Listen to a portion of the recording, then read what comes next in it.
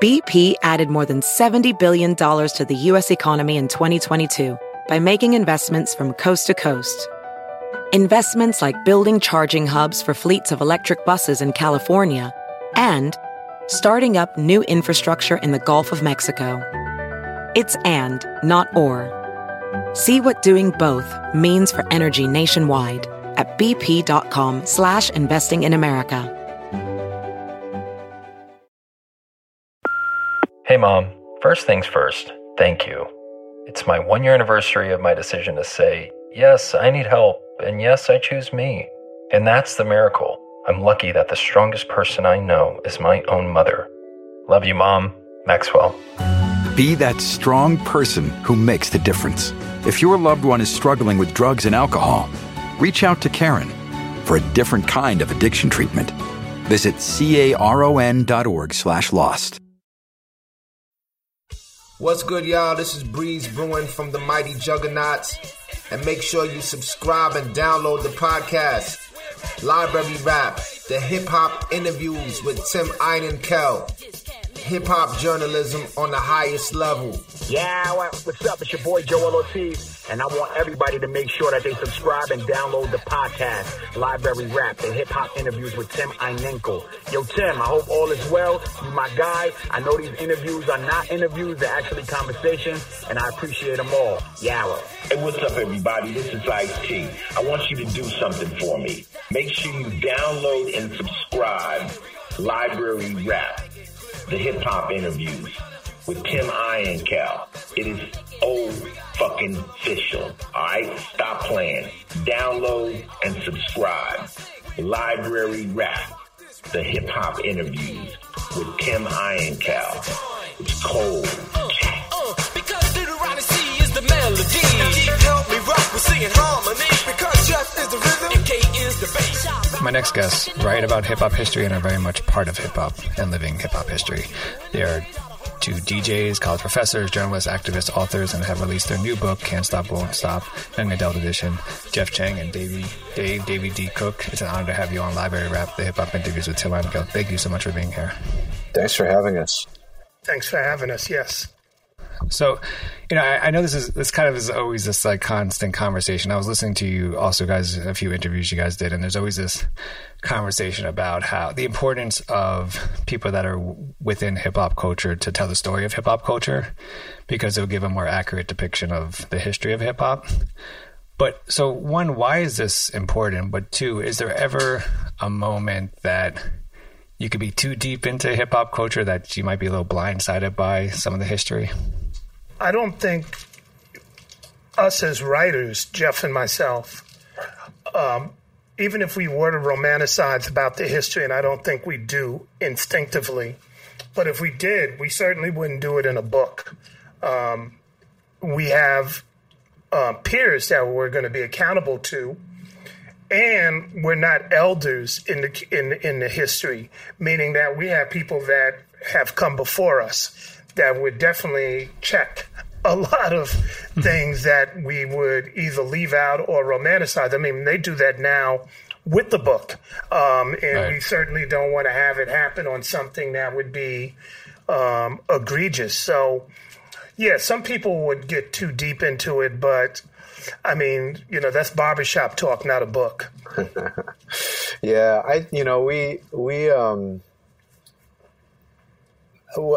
Dave has been, I think, one of the best hip-hop journalists, hip-hop historians that the culture has known. And, he holds himself up to really, really high standards. And, the piece about us kind of trying to do this for a new generation was really to be able to kind of say, hey, we want to be able to leave something for folks now. This is, the fourth generation of kids probably coming in or more, it depends on how you want to count it. But we're talking about our kids, the kids, too, who are younger than even our kids, coming up behind that.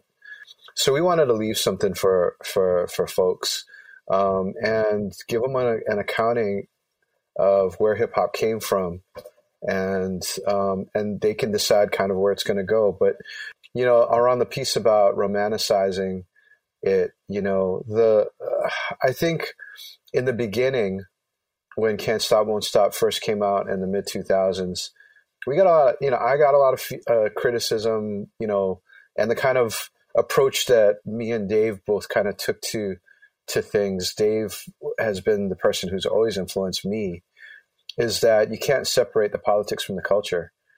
And that, you know, back then people were like, oh, you're just trying to make this, you know, just be about whatever, you know, it's not like you're trying to take it away from the music. Well, the music comes from somewhere.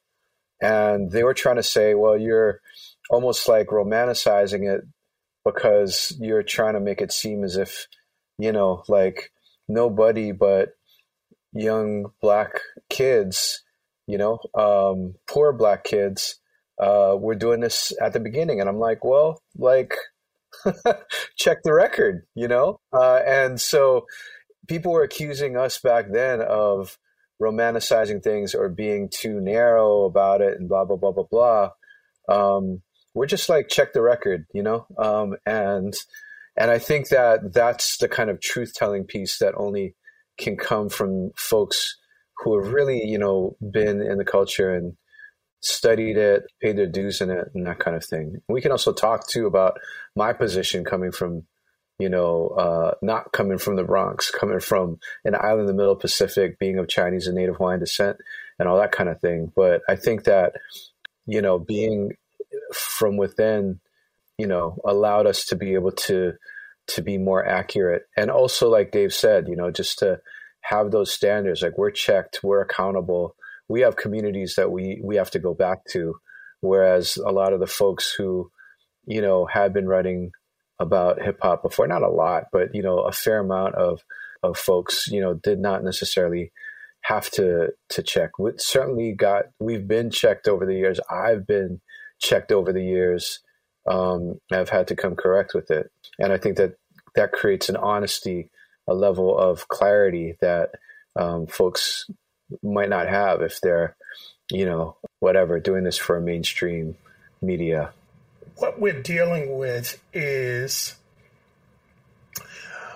America romanticizes history, and America is so deep into its fantasy that it becomes disturbed when real history comes across. And so I'm just remembering that some of the biggest criticisms that Jeff got when he first did Can't Stop, Won't Stop were from people that just couldn't recognize the humanity of folks who were poor and whose voices had been excluded from the mainstream narrative.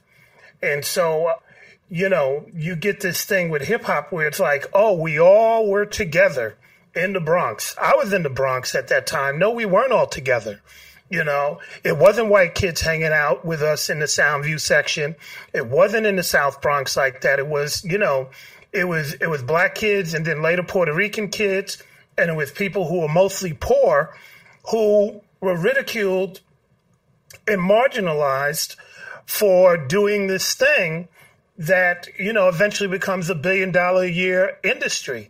So when you start to rise up and tell your story, oftentimes it moves to the side certain myths, and that becomes problematic, especially if you made money off those myths. So, you know, I often had people tell me, oh, yeah, we were all there together. And you got to go, well, how old are you? You know, and they give you an age. And then you go, so that means in 1975, you were 10 years old. And so let's walk through this thing. So where did you live? You lived down in Manhattan because you didn't live in the Bronx. You lived in Manhattan. So at 10 years old, you got on a train, the number 6 train, by yourself. And if it was on the weekend, it was a local train. And you took that train all the way through Harlem into the Bronx. And then you got off on what street? Elder Avenue, Whitlock, you know, you start naming them. And you got off which street? And then you walked 7, 8, 9 blocks by yourself to get to Bronx River houses. once you start breaking it down like that, then people go, well, was it maybe it was 1980 when everything was opened up and you were older.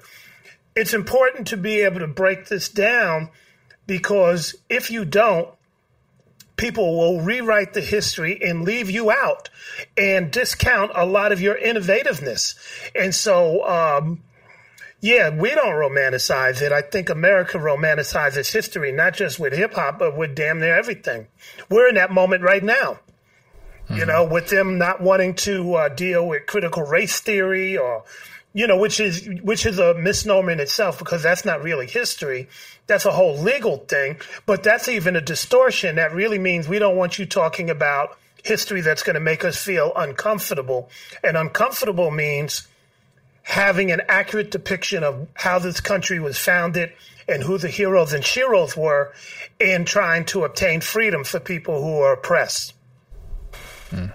Right. And that's, one of the reasons why I started this podcast and started working on the radio show with Chuck D is because, I grew up in Washington Heights and I went to school in East Harlem, and, at 10 years old, I know self-destruction was out, right? And I knew it was important. I didn't know exactly why it was important at the time, because I'm this 10-year-old kid who was listening to it. I knew I could recite all the lyrics to it if I needed to. But I wasn't going to say I wasn't there, and I'm not this expert in exactly what was happening at the time and why it was happening at the time, which is why, of course, I appreciate books like what you guys have written and you two yourself, in terms of, breaking down the history and doing it from a real point of view, and not this either romanticized point of view or something that's kind of trying to change history or the truth about American history, so to say. This is 2005 was when Jeff, your book Can't Stop Won't Stop came out, and now this is the young adult edition. When was that conversation? When did that happen between Dave and yourself? And what was the conversation that we should have a young adult edition of Can't Stop Won't Stop? All credit goes to Monique Patterson, who was my editor for the original Can't Stop Won't Stop, and came back to me, I don't know, maybe I can't remember exactly when, but a few years back at least, and was like, hey, it's time. Can't Stop Won't Stop has kind of had this good life, and it's time to make it available to younger folks. And I got really excited about that. And I got really excited for two reasons. One is because I felt like, wow, she's right.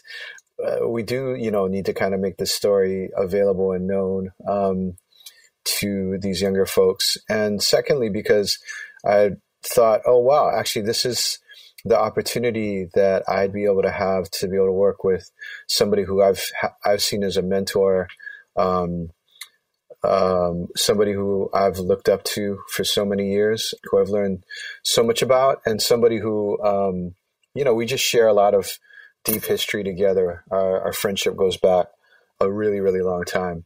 And so I reached out to Dave, and luckily Dave said, yeah, let's get down and do this. And so we set about doing that about 2-3 years ago. I'd say, Dave, I can't even really put a date on it right now, but yeah. And it was dope. It ended up being so much more than I was hoping for. Both Can't Stop Won't Stops, the intro is, legendary Kool Herc, right? And very similar intros. But one thing that stood out to me was in this sentence, quote, the hip hop generation. And the sentence is, but the hip hop generation is not making the best use of the recognition. And in the new version, Herc replaces the pronoun hip hop generation with the pronoun we. And it seems like maybe Herc I don't know if this is the right word for it, and his peers are maybe taking quote unquote more responsibility for the continued development of hip hop, as opposed to just being us versus them, old school versus new school. Was there a reason, or what was the reasoning behind changing this pronoun to we? I think that's it. I think it's, time moves on, and you kind of see how everything develops. I think that when we were writing in the mid 2000s, early 2000s, we were very much kind of in this mode of I think certainly, and, you know, maybe other folks were too, but for me, I'll say it like this, there's very much a thing of trying to basically say, hey, this is what those of us who came of age after baby boomers went through and experienced. In some ways, you know, the audience for the original Can't Stop, Won't Stop was older folks, you know, the elders that we had gotten into fights with all the time about culture, about politics, who were going around talking about like hip hop is everything that's reactionary, you know, and trying to say that we could never achieve what they had achieved. And, you know, maybe sometimes doing it like very much to kind of put us on the spot, and sometimes maybe doing it, you know, unintentionally, but still, you know, the sort of response to the call out that baby boomers, folks who had come of age during the civil rights and the Black Power movement were issuing to us. And as we get older, obviously, like a lot of that has dissipated. It's gone away. It was always a false dichotomy. But I think that, you know, it's become clearer, you know, the different types of roles that we all kind of take on, but also that we need to have a kind of sense of unity in really fighting, you know, the real enemies out there. And so I think generationally, for me anyways, you know, we're stepping now into sort of our young elder status. And as Dave said before, you know, we still have the elders that we're looking up to, you know, but we're united and together in trying to figure out how to pass on the lessons really of the last, you know, half century or more on to the next generation. So maybe that's reflective as well in what Kurt is saying in the introduction. I think, you know, for a lot of people that listen to rap music, the rap element is the kind of the representation of hip hop culture for them. But, you know, this book and these two books have looked at the kind of hip hop from a political and social justice end, and how hip hop has been kind of at the forefront of helping push these conversations forward. With what it feels like quote unquote political rap dominating the mainstream, can you guys just define what hip hop is here, and how has it been at the forefront of pushing these issues? Well, I mean, you know, again, we have to contextualize things in a way that we're very clear that there's a business culture, and then there's culture that comes from different communities. And business culture sometimes becomes the conduit in which we see other people's culture. And in doing so, we wind up with false narratives, meaning that if I don't know about Asian folks, I'm going to know about Asian folks because I watch TV. It may be the news. It may be a video. It may be a television show like Fresh Off the Boat. And then I'm going to, because America socializes us to believe that what we see on TV, especially if it has a lot of money behind it, is accurate. I may start to believe that the Asians in this country are as they are shown on TV. You know, that has been the challenge that Black people have had to deal with. People knew Black people through minstrel shows, have known us through stereotypes and newspaper comics and articles, and have known us through, you know, music and everything else. But it's the institution that was presenting us that became the way that people were able to know who we were. And that's and most of that is very, very narrow in scope, and oftentimes just plain out false. So hip hop's the same way. If you see hip hop as what Hot 97 or Power 106 or KMEL or any of these big corporate-owned stations presents, then you're missing the boat. And you're also making an assumption that hip hop is being directed by those institutions, which they're not. There are definitely entities that are successful and will engage them, but there's also a lot of other instances where there isn't. So let me give you an example. One of the biggest festivals here in the Bay Area is Hiero Day by, you know, the hieroglyphics. Mm-hmm. They'll get 50, 60,000 people showing up to their event. They're not on the radio. How does that happen? They don't do advertisement on the radio. How does that happen? The local hip-hop station will throw a concert with a particular artist and can't even sell it out. You know, a venue that has 1,500 people. Why does that happen? You're giving it all the bells and whistles, but why can't you sell it out? Now, on the surface, you would go, well, I'm hearing about this artist day in and day out that's on the radio, so they must be more popular. No, Hyro's more popular. You get an artist like Michael Franti. He was bringing out 60, 70, sometimes 100,000 people to Golden Gate Park. Somebody in New York would go, I never heard of Michael Franti, so therefore he might not be that popular. It's not my fault that you haven't heard of him. You know, I just know he had 100,000 people in Golden Gate Park to come see him do his thing, and everybody's singing along to his songs. And so we can start to pull out lots and lots of examples. You're working at Rap Station. Public Enemy's been around the world 35 times. There are people in my class, my hip-hop class, that never heard of Public Enemy. Does it mean that they're not popular? They just did a show in Colombia 2 years ago, 100,000 people. So obviously people know who they are. And so it's up to us to kind of shift the narrative away from business, the business lens or the corporate lens, and to come back to a lens that represents us and not really even I don't even get caught up in the debate anymore about what radio is doing. I mean, it's there. It's a part of, it's a part of our lives, but it's not the only story. And I think more and more people are aware of that. I mean, very few people that I've come across, and I'm sure Jeff has the same thing, is looking at this book and going, hey, I heard on the radio these things. How come that's not in the book? It's like, nah, because they know that it goes a lot deeper than that. And, radio is just this medium that I think is increasingly out of favor with the majority of people. Right, but I think the issue is also that now we're at this point, and you guys talk about in the book about streaming numbers and stuff like that. But we're at this point where it's the numbers of YouTube followers that make a difference, right? I mean that's why hip hop artists. Like I saw a headline, I didn't even know it was a big deal, that Eminem just signed some artists that had less than 20,000 subscribers.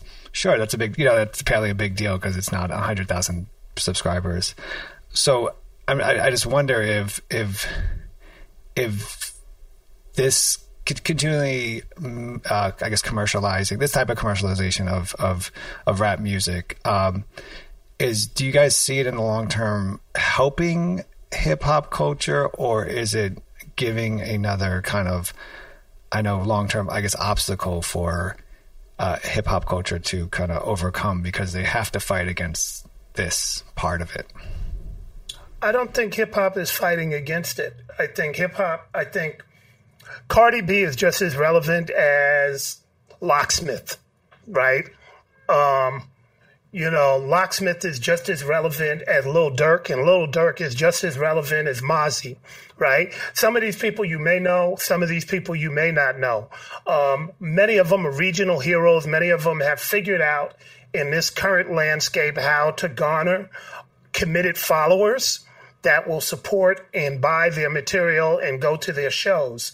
Sometimes they'll use social media, which they control. Other times they find other ways in which to do it.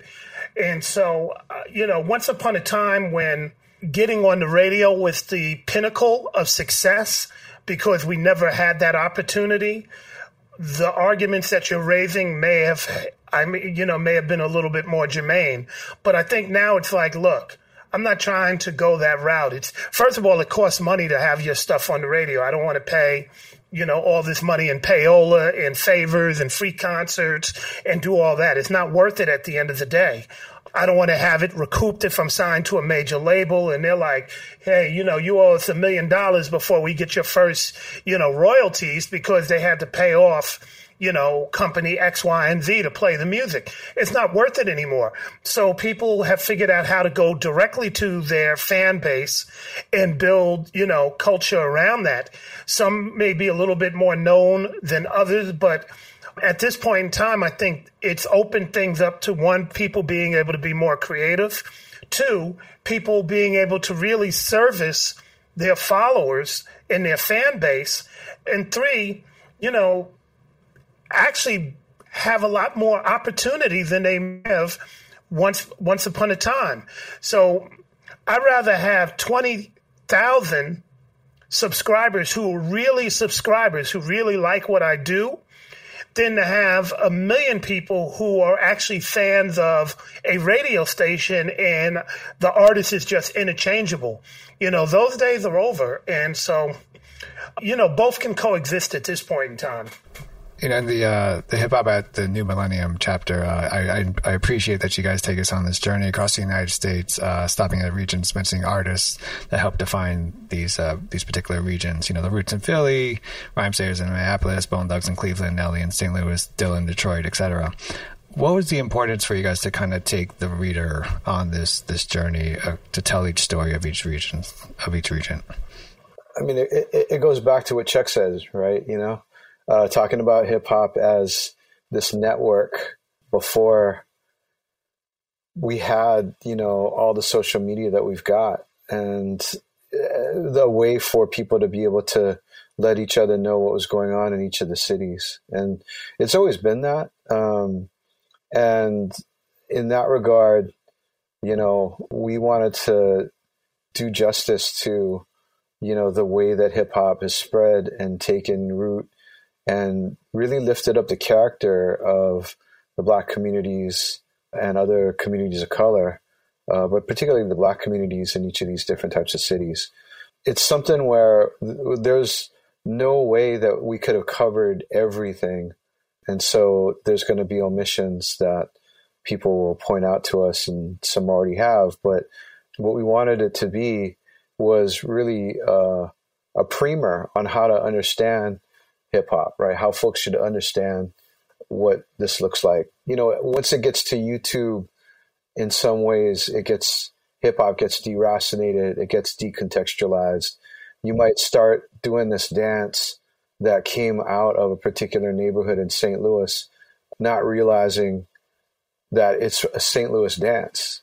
And then it gets on whatever national, TV, or it starts, going viral or that kind of thing. And suddenly people don't know what the context of it is. But if you're really paying attention, then you're actually learning a lot about what's going on in St. Louis as you see people doing the movement that they do. Same thing like with turf dance in the Bay, and so on and so forth. We talk about all the kinds of ways that folks are moving, grooving in different cities. And so that was just one way for us to be able to kind of make those connections, give young people like kind of incept, if you will, into their minds a little bit of a way to interpret hip hop, give them the analytical tool to be able to say, if I really want to understand the deeper structure of what's going on here, like it's all right there in front of me. I mean, I love to say that hip hop taught me everything that I need to know about everything. And it's not just about, the importance of different types of incidents that might have happened in different types of cities, right? And what that means, whether that be the killing of Michael Brown in Ferguson, or, killing of Trayvon Martin in Sanford, Florida. It's also taught me about how to think. And so that's what we're trying to do. We're trying to do all these different types of things at the same time. The other thing, too, is that, you started off by romanticizing. So the romanticizing says hip-hop started in New York, and then everybody was sitting around twiddling their thumbs in different cities around the United States, waiting to be enlightened by this culture that existed. And what we know is that there was a scene in the Bay, there was a scene in Chicago, there was a music and dance scene in every single city around the United States. And again, if you look at it from the Black perspective, and I'm emphasizing it, the Black perspective, if you come to, say, a place like Oakland, when hip-hop shows up, people in Oakland aren't going, oh, wow, now we know what to do. What they did was they said, oh, that rap stuff? That's kind of like what my uncle does when he's rhyming like Dolomite. They had a referencing point. They had already seen that expression just under another name. Oh, that dance? I like that dance. I'm going to incorporate it into dances that we are already doing and we already have a vibrant culture around. Same thing in LA, same thing in New Orleans. You know, each of these cities took bits and pieces of hip hop out of New York, added it to what they were already doing. And, you know, and you had these vibrant expressions that had a regional twist to it. That is a continuum of how Black music and Black dance and Black expression has always existed. That's why you had a Kansas City blues and a New Orleans blues and an Oakland blues and a Chicago blues, even though you might say blues came from the Mississippi Delta. But by the time it spreads around, it has all these different flavors because people added their own current expression to something that, you know, that had some lift. And so we recognize that. And I think most of the time the narratives excluded everybody. And we understand now in 2021, people are like, what's the Oakland history? Not just the Oakland history in hip hop, but understanding what was Oakland's history before hip hop? What's the Chicago history? You know, what was the history before hip hop? And when you look at it from the lens and understand about these scenes, and I'll close with this. You know that the same time hip-hop is emerging in New York, go-go is going on in D.C., and house is going on in Chicago, and the funk movements are going on in Oakland and in L.A., and, you know, pick a city, and they already had a movement. And so we wanted to kind of give a baton to people in those other areas to say, we recognize that you all had a scene that, you know, eventually intersects with hip-hop out of New York. Fill in the gaps and tell your own history.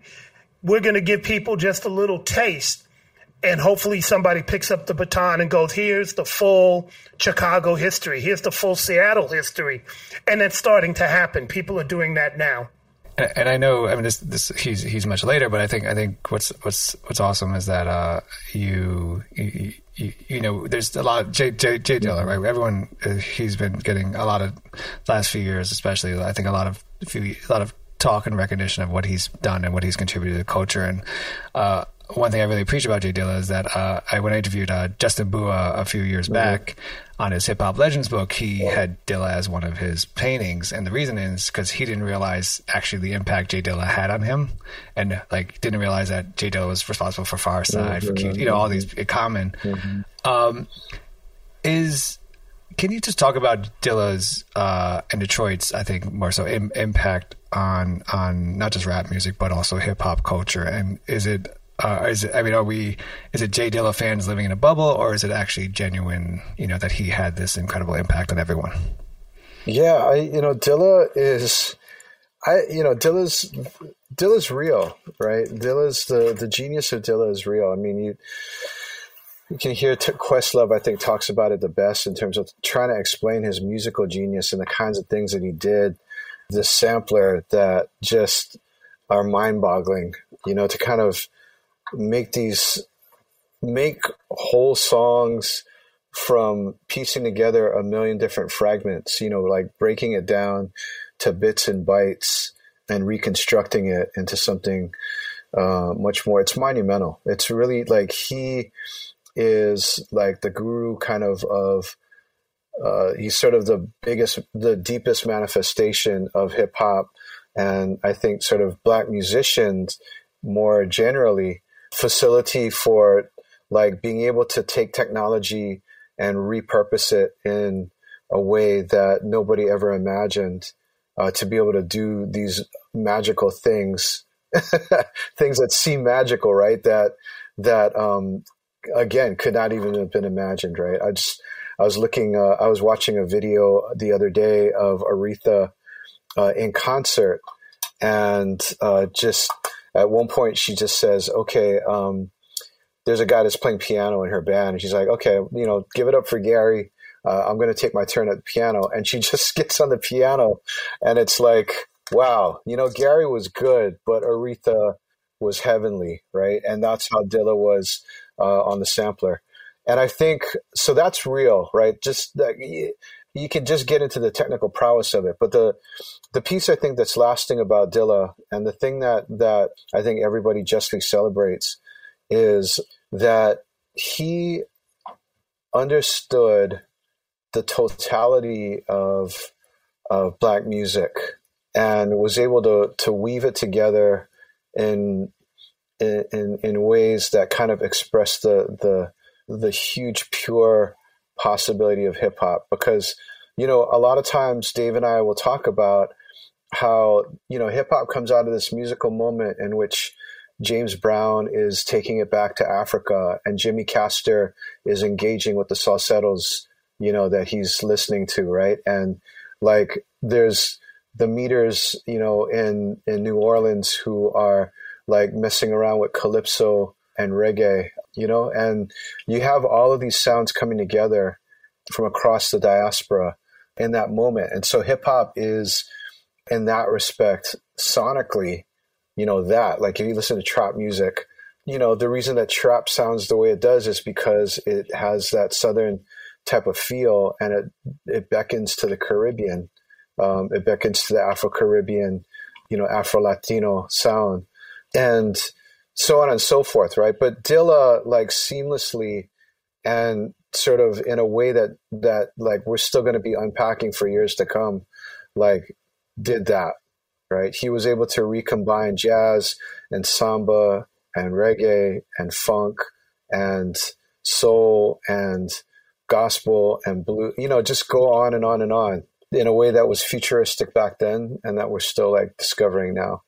And so everything that makes us like in a club or in a car or in the room, just like nod our heads in affirmation, as Saul Williams would say, right? Like Dilla understood immediately like how all of that stuff fit together. And that was what his life project was. You know, his life project was bringing this vision of Blackness to the world that could educate us all. And while Dilla has that genius, there are people that I know, young and old, who don't know him, couldn't care less because they have their own heroes and sheroes who speak to them through the drum. And, you know, and again, that's the beauty of hip hop, and sometimes that becomes the danger. I have a guy that was with Grandmaster Flash's group. You know, his name is Roosevelt, you know, Dynamite, right? So he was an MC and a DJ with the group. He just put up the 20 best producers of all time. He just did a list yesterday. Dilla's not on there. And, you know, and I think only 2 people out of many said, what about Dilla? He goes, he was all right. You know, I mean, and, you know, that wouldn't be the first time that people have said that. If I talk to people here, there are going to be some heads that go, I love Dilla. But then there's other people like, I love Studio Tone. I love Kyrie. You know, I love, you know, Ant Banks. You know, I love Dr. Dre. And they'll have a whole list of people because they're sonically, what they're doing in many ways is also similar to what Dilla is doing. I mean, they're taking bits and pieces of music from the past and different genres and piecing it together and giving it something, or they're actually playing instruments, you know, and contextualizing that with hip hop. But more importantly, sonically, it's going to be pleasing to a particular group. I think I'm going to quote Too Short or paraphrase. He said, you know, there's different ways to look at funk. You know, back east, funk is built around the drum, James Brown. Out west, it's built around, you know, the thumping of the bass, Larry Graham. So both are funk, but one funk is going to be resonating really well with people out here. They're going to go, man, I like that. And it's going to get maybe just a lukewarm reaction on another part of the country where they're kind of like, yeah, this is cool, but it's not really my sound. Whereas, you know, something that is more drum and percussion based and has like those polyrhythms and, you know, and a little bit of the influence from the Caribbean, that's going to be the thing that people go, now this I'm feeling. You know, who's right and who's wrong. And that's that, and you know, and this is where the romanticizing comes in. The guy sitting in New York will romanticize about Jay Dilla, or may romanticize about Primo, or may romanticize about a New York sound, and then totally discount, a state that has 40 million people and 1 out of 8 people are from here who have a totally different perspective on sound and an understanding of music and what makes you move and what makes you not move. There are quite a few groups that have come out of New York that had a West Coast sound that didn't break in New York. X-Clan being one of them. They broke out west because sonically, the language they spoke had an immediate resonance here than it did back there, and vice versa. So it's the beauty of hip hop, and we just have to be open to recognize that not all things can be fit into a neat package and come under an umbrella. So Dilla's dope. He's a great producer as far as I'm concerned, but I also recognize there are people that never heard of him, don't really care. He's not in their top 10 or 20. BP added more than $70 billion to the U.S. economy in 2022. Investments like acquiring America's largest biogas producer, Archaea Energy, and starting up new infrastructure in the Gulf of Mexico. It's and, not or. See what doing both means for energy nationwide at bp.com/investing in America. Shopify is the global commerce platform that helps you sell at every stage of your business. With the internet's best converting checkout, 36% better on average compared to other leading commerce platforms, Shopify helps you turn browsers into buyers. In fact, Shopify powers 10% of all e-commerce in the U.S. Sign up for a $1 per month trial period at shopify.com/podcast free. All lowercase, shopify.com/podcast free. Shopify.com/podcast free.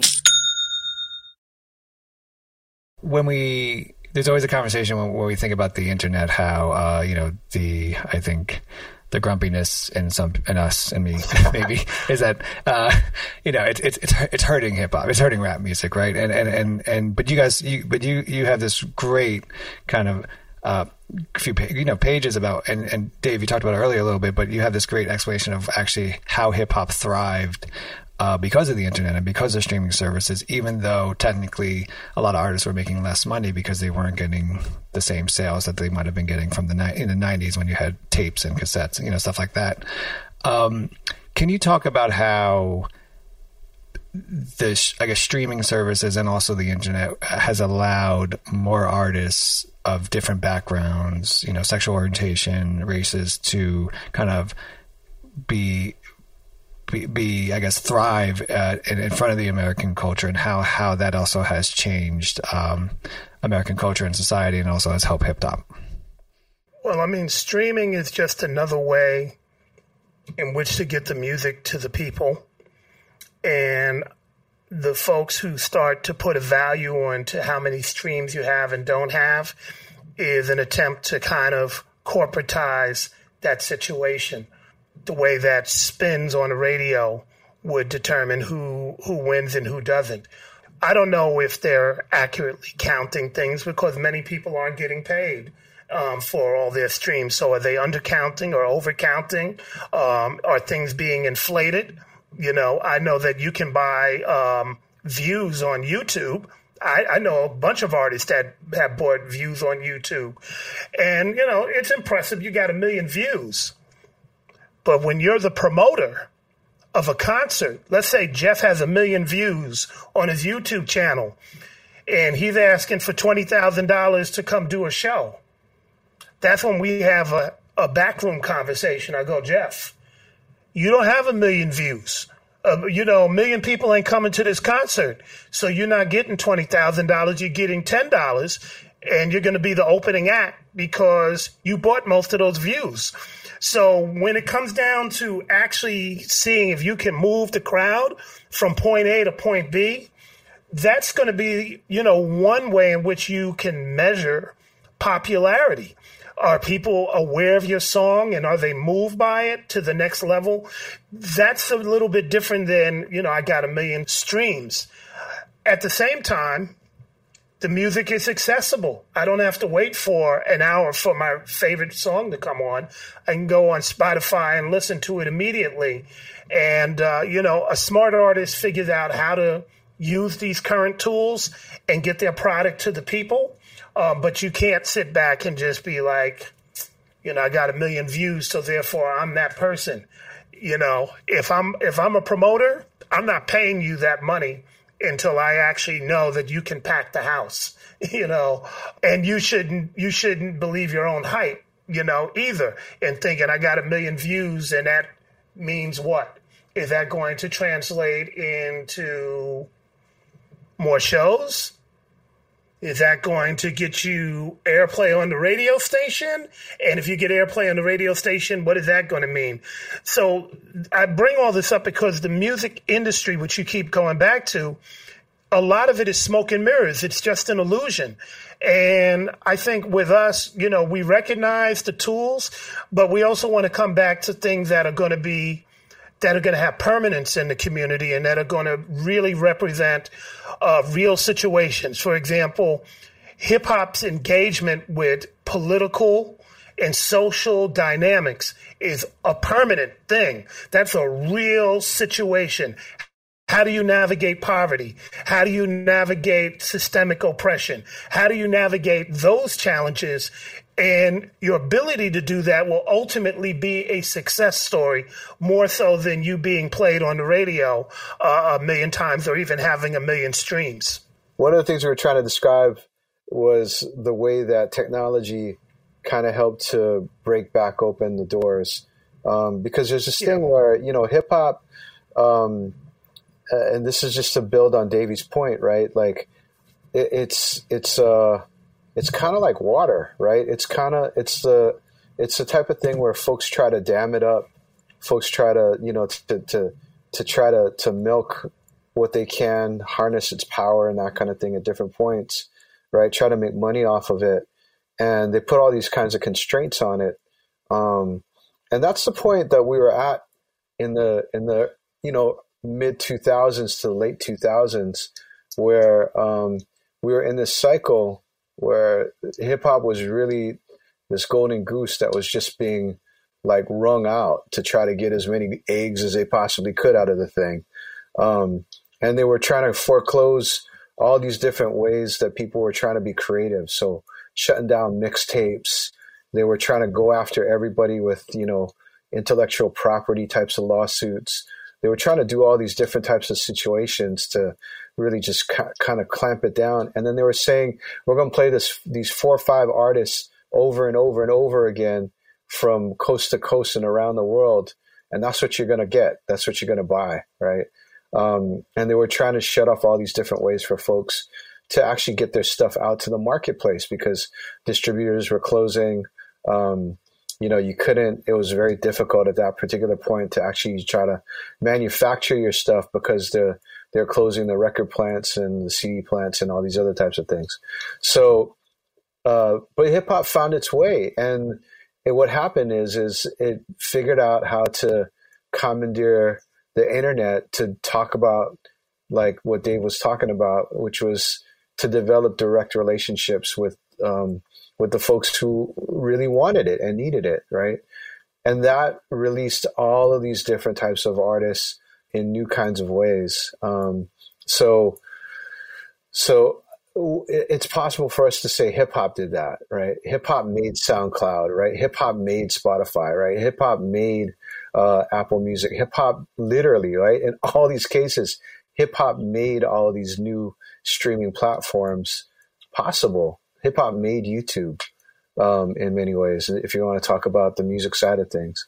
So technology, like folks flipped it again and were able to kind of open up all of these different types of avenues. And that combined with this new sort of generation who was like, we're not going to go back to the kind of old ways, right? We're going to express ourselves whatever way we want to. That makes it possible for us to have like this and then millions of people in the streets, right? That makes it possible for all of these new voices to kind of come to the fore. So you can have a Megan Thee Stallion, a Cardi B, a Young M.A., right? You can have all these different types of artists, Sa-Rock, all these other folks like doing their thing and going straight to the people and building their work and their audiences and building up hip hop in a new kind of fashion. And so that's the kind of thing that we're trying to describe. I agree with Dave, though. It's a type of thing where we always got to be aware that we've gone through these cycles and these periods in which big money wants to come in and commodify things, and that's the tension that we try to describe between the sort of corporate side of the thing, the commodification of it, and the culture side of the thing, the community side of hip hop. That's one of the things that we're trying to lay out in the book.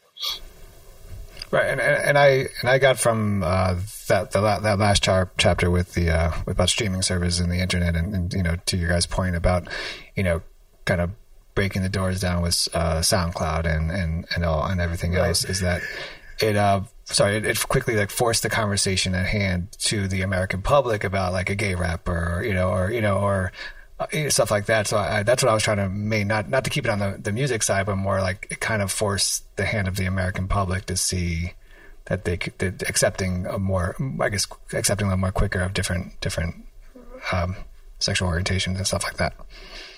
Hip hop is built upon being innovative, and part of the romanticizing, and I'll close with this, is that people don't want to recognize the genius of people who they feel can't be genius and can't be innovative. That's been the problem.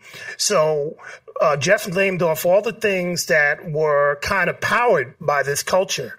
Let's take this streaming service and flip it on its ear and do something that it wasn't intended to do, but now everybody goes, this is profitable, and you see this happen over and over and over again. The genius of hip-hop right now is that the mindset of people is that they moved away from saying we have to be a national entity. In the Bay Area, people's like, I don't need to be national. Let me be international. That's lessons that they learned from Chuck. That's something that they saw Living Legends. That's something they saw Hyro and Black Alicia's and other groups do. Michael Franny's like, we're not limited to just going to New York and having the ring be kissed there. We can do it otherwhere. I remember E40 and other people talking about, we have trade routes. Their hot spots is Kansas City and Boise, Idaho, and all these other things. It was called, they were doing a practice that now corporations call hyper-local marketing. But they were doing it intuitively. It's like, I don't need to go to New York. I can go to Kansas City and make my money. I can go to Tempe, Arizona and make my money. I never have to go to the Bronx and try to, please a Funkmaster Flex. I could just go right here and do what I need to do and be adored by my fans. And so I think it's important just to understand that at the end of the day, we're talking about folks who are making a way out of no way. And it only becomes a problem when people don't understand what they're doing and are stuck in a position or a mindset that I say hip-hop is moved beyond. And I think right now what's exciting to me is that hip-hop is moved beyond the traditions that people say garner success. It's not about being national. It's about being regional. Most of the people I know could care less if they're nationally known. Talk to somebody like a Rocky Rivera. It's like, I'm good with my Patreon. Talk to a Bamboo. He will pack a house. Talk to Hyro. They will pack the house, and they don't necessarily have a national audience. And to me, that's the beauty of it, because there's so much more we can dig in our own backyards than having to centralize everything where there's only room for a few. I have to bounce off here. I thank you very much for the time and opportunity. Thank you so much. Okay. I appreciate you. No doubt. Jeff, I'll talk to you in a bit. Okay, brother? All right, man. Take care. Okay. Peace.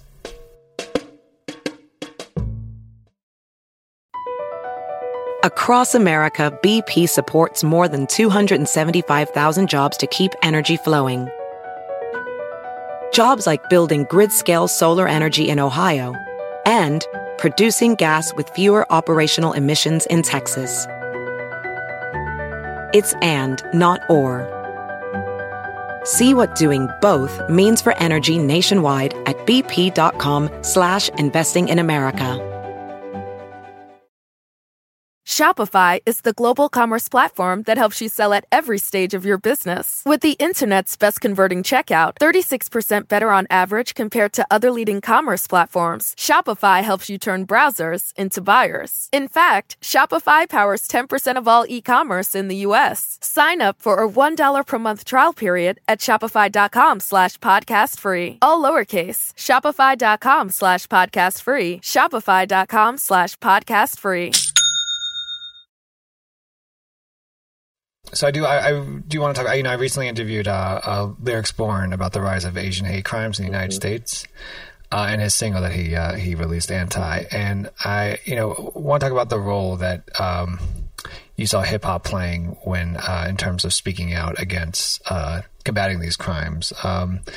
Did they, in your view, or did hip hop just come to bat right away, or did you think it needed some convincing? I think that hip hop, allowed a lot of folks to be able to find their voice, right? So, thinking about LB and the road that he's traveled, to get to this point where he and Cutso can put out something like Anti and really kind of hold the standard for a lot of Asian American and Pacific Islander folks out there.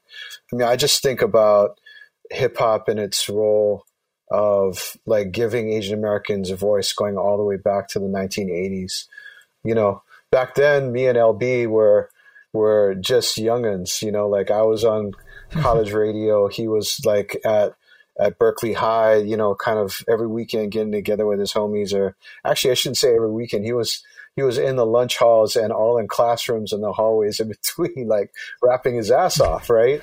But the thing about it is that he and I were not like anomalies. There was like millions of Asian Americans and Pacific Islanders who like found our voice through hip hop, and we're learning kind of our way, right, to discover more about our history and our kind of backgrounds and sort of what we had to say by looking up to people like Chuck and KRS, right, and Light and Latifah, and you know what I mean, all these folks, and just even like getting down, like with whatever, Salt and Pepper, 3 Times Dope, or whoever, right, like that just gave us a way to kind of to be comfortable, to see Black folks comfortable in their own kinds of ways and words and swag and all of that. And, for us to be able to be like, yeah, we can make a way. We don't have to live like second class. So I think about that. And, when you look at a lot of the activism, Asian American and Pacific Islander activism from that period all the way up through now, even the groups that began organizing last year, 2020, right? As soon as things started jumping off, like February, March, even before we went into quarantine for COVID, like shit was happening. A lot of stuff was happening.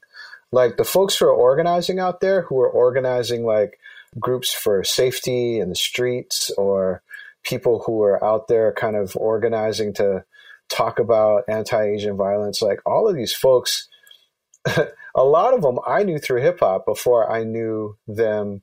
You know what I mean? Like as like folks who are working on fighting discrimination and that kind of. It was a natural type of thing. It was a natural, sort of connection for me to kind of see that. So I take it all the way back in that kind of way, in terms of looking at the way that hip hop has empowered a lot of young Asian Americans and Pacific Islanders, millions of us, to be able to find our way, find our voice, and to be able to step up in this particular kind of moment.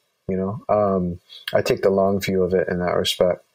Lyrics talked about how, I asked him, I said, when you heard Trump say China virus, what'd you think? And he was like, oh, it was going to be, shit was about to go down, type stuff.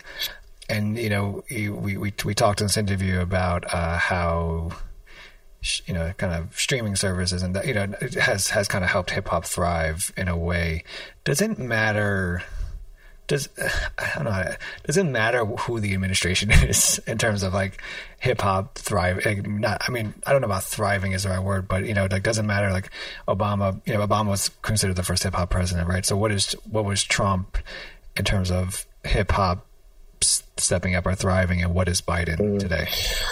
Well, I mean, I think no matter who's in charge, like hip hop has always kind of taken the position of being able to voice, where young folks are at. And even those of us who are not so young anymore, right?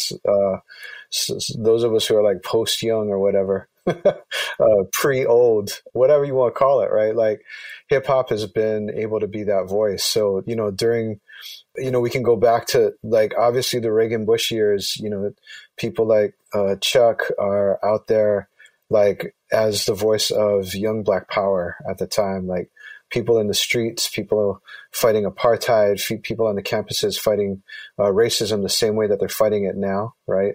And then going up through the Clinton administration, Clinton was supposed to be the first Black president, and he's here the one who's incarcerating so many young people of color, or sort of presiding over that huge shift in public policy, and hip hop stepping up as the voice of resistance against that, And, I was the person who interviewed Obama for Vibe magazine as he was running for president. And then, as he won, and hip hop kind of sweeping him up into office. But even there, right, with regards especially to immigrants in detention, the beginning of family separation, and as well, like looking at all of the, of course, incidents that sparked this new kind of iteration of Black power, the Black Lives Matter movement, like just recognizing that, yeah, he was a Black president. Yeah, a lot of hip hop folks came out to kind of pull him in to office so he could become the first hip hop president. But no doubt it was hip hop and young folks that pushed him in that made the difference in terms of voting.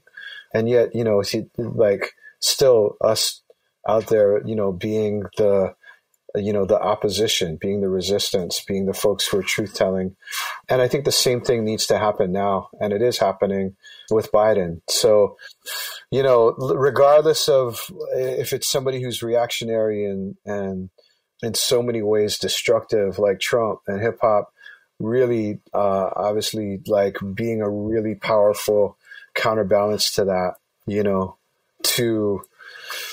to now, even with this change, right, where you've got sort of a kinder face in power, right, the sort of velvet that the knife is kind of hidden in.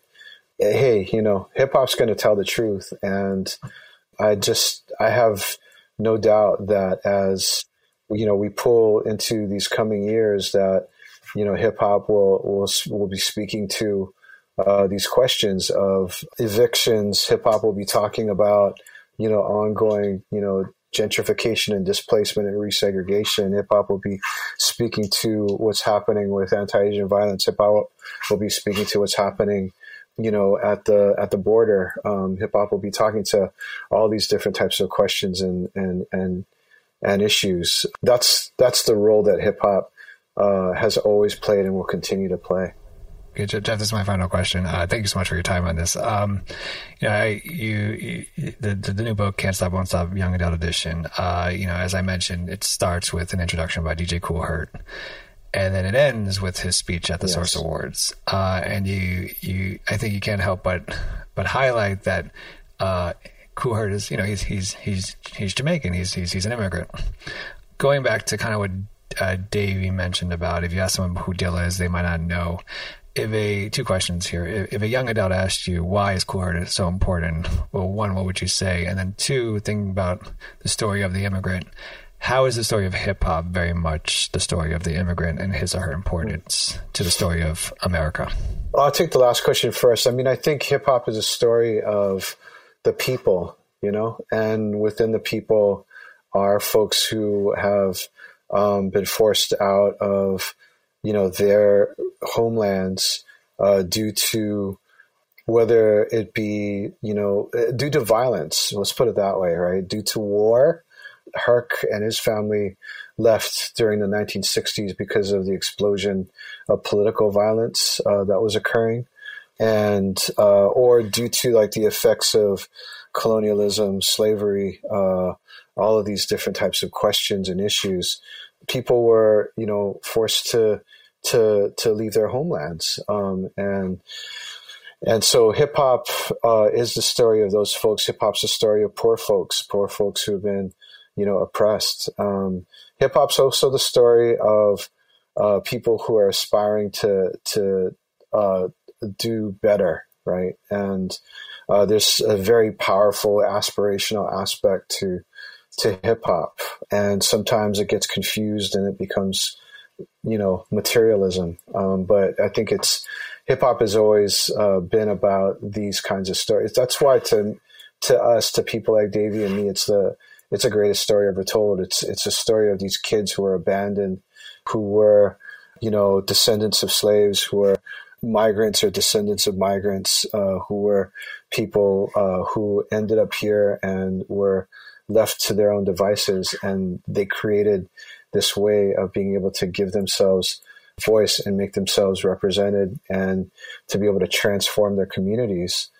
in ways nobody could have ever imagined. And that has then become the language and the blueprint for change all around the world. Is just, it still boggles our minds, right? It's something that continues to be one of the biggest things that the greatest gifts of the African diaspora of Black folks to all of us. So that's the story that we're trying to kind of tell and to try to represent. And I think that as we get older, our job really is to be able to continue to tell that, right? To say to young folks, all the tools, not just for your survival, but for your thriving, are here. And people will make you think it's just entertainment. It's just sort of lightness and that kind of thing. And it is, but it has a very serious type of thrust to it, right? That this is something that ultimately really is, gonna save us all if we give it a chance to do so. Jeff Chang and Davey D. Cook are the author of Can't Stop, Won't Stop, Young Adult Edition. Jeff, thank you so much for being on Library Rap, the Hip Hop Interviews with Tim Einenkel. I definitely appreciate it and greatly appreciate it. Tim, thank you so much for having us. Nigga, not R.I.P. My diligence is only meant to write your eulogy.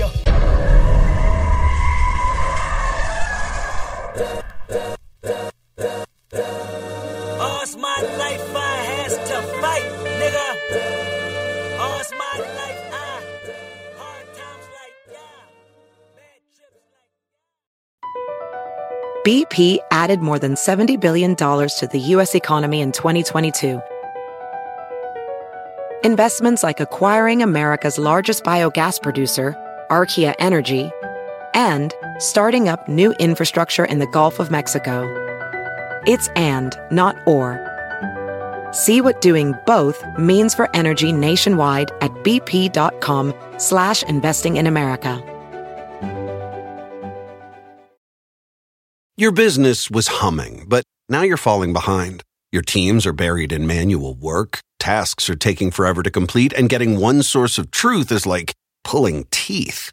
If this is you, then you should know these three numbers: 37,000. That's the number of businesses that have upgraded to NetSuite by Oracle. NetSuite is the #1 cloud financial system, streamlining accounting, financial management, inventory, HR, and more. 25. NetSuite turns 25 this year. That's 25 years of helping businesses do more with less, close their books in days, not weeks, and drive down costs. 1. Because your business is one of a kind. Get a customized solution for all your key performance indicators in one efficient system with one source of truth. Manage risk, get reliable forecasts, and improve margins. With NetSuite, it's everything you need to grow, all in one place. Get your business back to the greatness where it belongs. Learn more at netsuite.com/podcast25.